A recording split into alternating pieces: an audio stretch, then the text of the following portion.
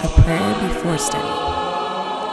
Ineffable Creator, who from the treasures of your wisdom have established 3 hierarchies of angels, have arrayed them in marvelous order above the fiery heavens, and have marshaled the regions of the universe with such artful skill. You are proclaimed the true font of light and wisdom, and the primal origin raised high beyond all things. Pour forth a ray of your brightness into the darkened places of my mind. Disperse from my soul the twofold darkness into which I was born, sin and ignorance. You make eloquent the tongues of infants. Refine my speech and pour forth upon my lips the goodness of your blessing. Grant to me keenness of mind, capacity to remember, skill in learning, subtlety to interpret, and eloquence in speech. May you guide the beginning of my work, direct its progress, and bring it to completion. You who are true God and true man, who live and reign, world without end. Amen.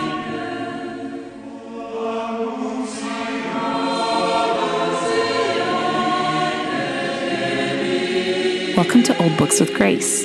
I'm Dr. Grace Hammond, medievalist and total word nerd who got so obsessed with names in middle school that I used to scooter endless circles on my driveway, meditating upon the meanings of names. It's true. We're now on the new bi-weekly schedule, and as a word nerd, I really hate that bi-weekly can mean either twice a week or every other week. Horribly confusing. This blog is doing the latter. In college, I reignited my passion for old books and obscure meanings of English words when I took a class on the history of the English language as a junior. The professor was this really mean old man, and he gave these horrifically difficult tests. Most of the questions were from the textbook's footnotes. I worked really hard, and I got a B. The only B that I got in my English major. Yet, I fell in love with it. It was endlessly fascinating to think about the origins and histories of spoken and written languages. In that class, the final assignment was to write a full essay. I think it was like 5 pages, if I recall, on the history of one word, a single word, whatever word we pleased. I wanted to choose an ancient English word with beginnings shrouded in the mists of time, where you really had to rummage around in old English dictionaries, probably unopened for 30 years, in the unattractive 1970s University of Arizona library. What word did I choose? I chose the word whole. W-H-O-L-E. I can almost imagine your crestfallen face. The whole dictionary before me, and I chose such a random, even boring word. But as a word, it felt super old to me, crumbling around its edges, heavy laden with the past. I wanted to know where that W came from. It was also a word with intriguing significance and heft, upon which I wish to think more seriously. More on that in a minute. Have you ever wondered why many languages have similar sounding words for mother despite all their differences? Mother, madre, matri, mater, moder, mutter. The list could go on and on. What's happening here? Many of these languages have very few vocabulary words in common overall. In that list I just quoted, I've included words for mother from different parts of Europe and India. This is because scholars of word history theorize that these differing languages all share a common, super old root language, referred to by scholars as Indo-European, from far, far back in time to even before Sanskrit. which is 4,000 to 6,000 years old. Sanskrit is the language that a lot of the Hindu religious sacred texts were written in. We can still notice some of these languages' common origins through these similar sounding words like mother in very different regions and languages. Like a dinosaur bone found underneath a mall parking lot, some words that we use casually today contain surprisingly ancient components. I love this about language. It's one of the main reasons why I originally became a medievalist. English is full of mysteries and wonders. We can find similarities in English between words as well. Whole is one of these fascinating fossil words. It stems from an Indo-European root, something similar to hal. Though, of course, that's an educated guess since we don't have any recordings or written Indo-European from thousands and thousands of years ago. From hal stems many words. Whole itself, as I mentioned, but also health, heal, and hail, H-A-L-E, like in the old saying, hail and hearty. The word hail, H-A-I-L, not as in the weather, but as in hail to the king, also springs from this ancient word well. Hail to the king is to respect and honor the king by wishing him wholeness and health. And finally, holy belongs to this word family. Something that I really like about these word games of origins and roots is that they can help us to conceptualize the meanings and the reach of these words more clearly than before. Words and their meanings become enriched and expanded as we consider their histories and their relationships to other words. I mean, even though whole and holy sound alike, you wouldn't necessarily associate them together, and certainly not whole and health. To be whole means not only to have all parts of a whole or to avoid fragmentation. It includes health in body and mind, to be hale and hearty, strong. Wholeness even, or especially, entails holiness, that particular wholeness of spirit. Considering the interrelationships between these words can help address some disputes among Christians today. Conservative Christians often focus on the wholeness of the spirit, holiness, at the expense of the wholeness of the body or the mind. It's not a social justice church. I recently heard one person reassure another who was thinking about visiting their church. But to care for another person's broken or oppressed body undeniably belongs to Jesus' project of wholeness that he preaches in the Gospels. On the other hand, liberal Christians can easily forget wholeness of spirit in their zeal to help heal bodies and minds alienated and wounded by the church. They can sometimes treat kindness, acceptance, or activism as an adequate substitute for spiritual healing through Jesus, rather than the very important components that these are in the project of a whole life. Both these emphases are worthy, and they require one another in our pursuit of the kingdom of heaven. We damage ourselves and other people, splintering our own projects aimed at wholeness, when we separate holiness and mental and bodily health. The word whole reminds us through its ancient DNA that we need all these kinds of health for true wholeness. To be whole, who wouldn't want that? As humans, each of us, we are all fragmented people living in shattered societies. You don't have to look very far to see that.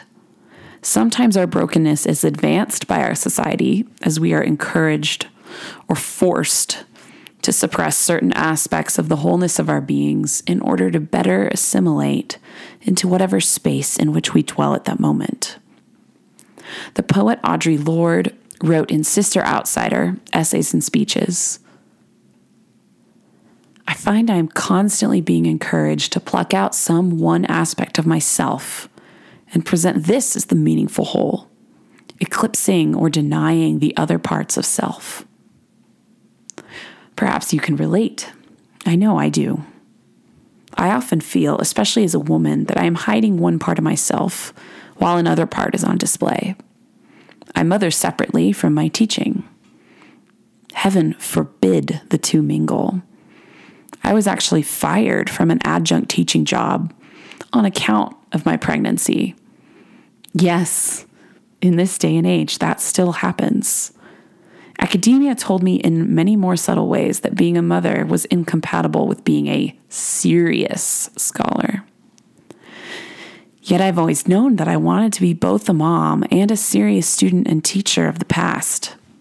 How can I reconcile these bits of myself and my personal struggles to unite these disparate aspects of myself are less onerous, less dangerous than the identity battles regularly faced by LGBTQ plus friends, people of color, or the impoverished, as Audre Lorde herself knew as a Black lesbian woman.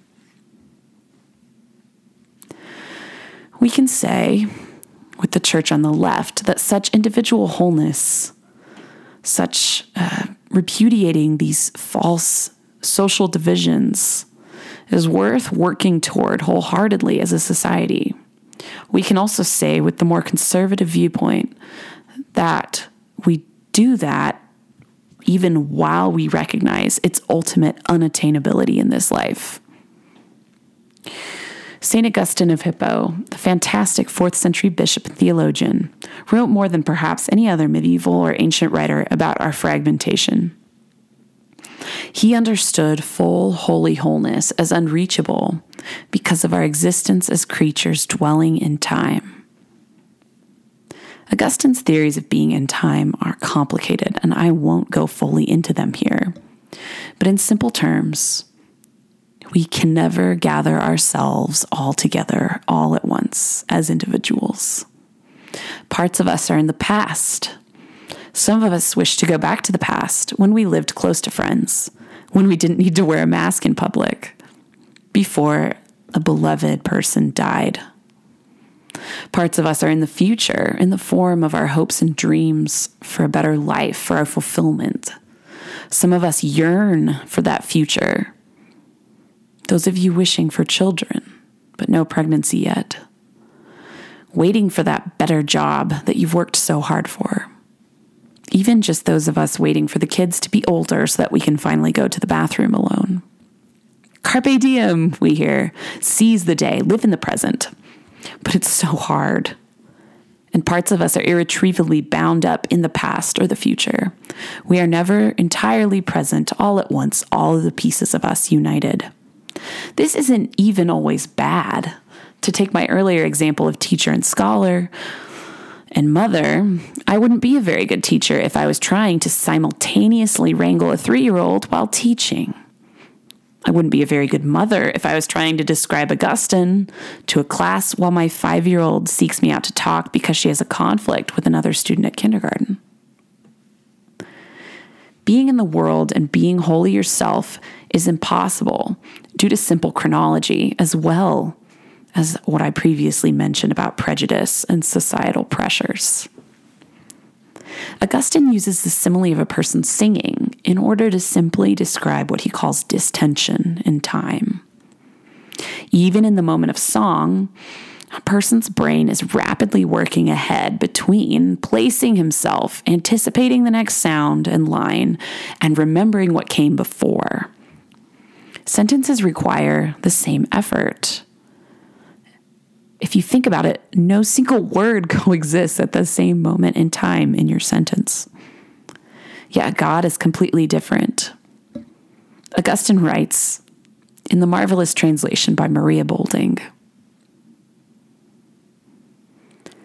when a person is singing words well known to him or listening to a familiar song, his senses are strained between anticipating sounds still to come and remembering those sung already. But with you, it's quite otherwise.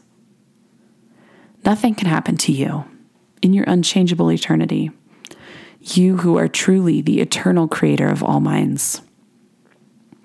As you knew heaven and earth in the beginning, without the slightest modification in your knowledge, so too you made heaven and earth in the beginning without any distension in your activity. from the Confessions, Book 11, 31-41. This is a profound comfort to me. What Augustine calls distension, what God lacks, but what we are never without, can become a burden to us. As we stretch forward and stretch backward, we try so hard to control what has come before us or what is coming next, and we so often cannot. We try so hard to control our past selves, our present selves, and our future selves, but we're not even really capable of controlling the vast mystery of ourselves. Augustine gives us a prayer when we feel swallowed up by time, fragmented, unsure what to do next, how our past defines us, how to act in our present moment. Now as my years waste away, amid groaning, you are my solace, Lord, because you are my Father, and you are eternal. I have leapt down into the flux of time where all is confusion to me. In the most intimate depths of my soul, my thoughts are torn to fragments by tempestuous changes. Until that time when I flow into you, purged and rendered molten by the fire of your love. From the Confessions, 11:29-39. As a lava flow melts disparate, separate rocks and pebbles, we become a molten whole in the fiery baptism of God's eternal love. Wholeness does await us when we meet eternity. We pray this prayer in the meantime, perhaps. But until then, let us seek wholeness together and encourage all its varieties in one another in the tension of our present disunity as individuals and as people. Next time you toast, drink to one another's health. You can use the ancient term hail, H-A-I-L, as you lift your glass, remembering its depth and interconnections between spiritual and bodily, mental and total wholeness. And by the way, why does whole have a W?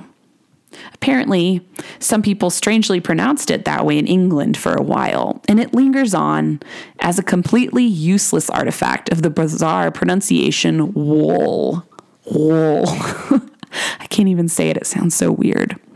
So we go from whole to wool and back to whole.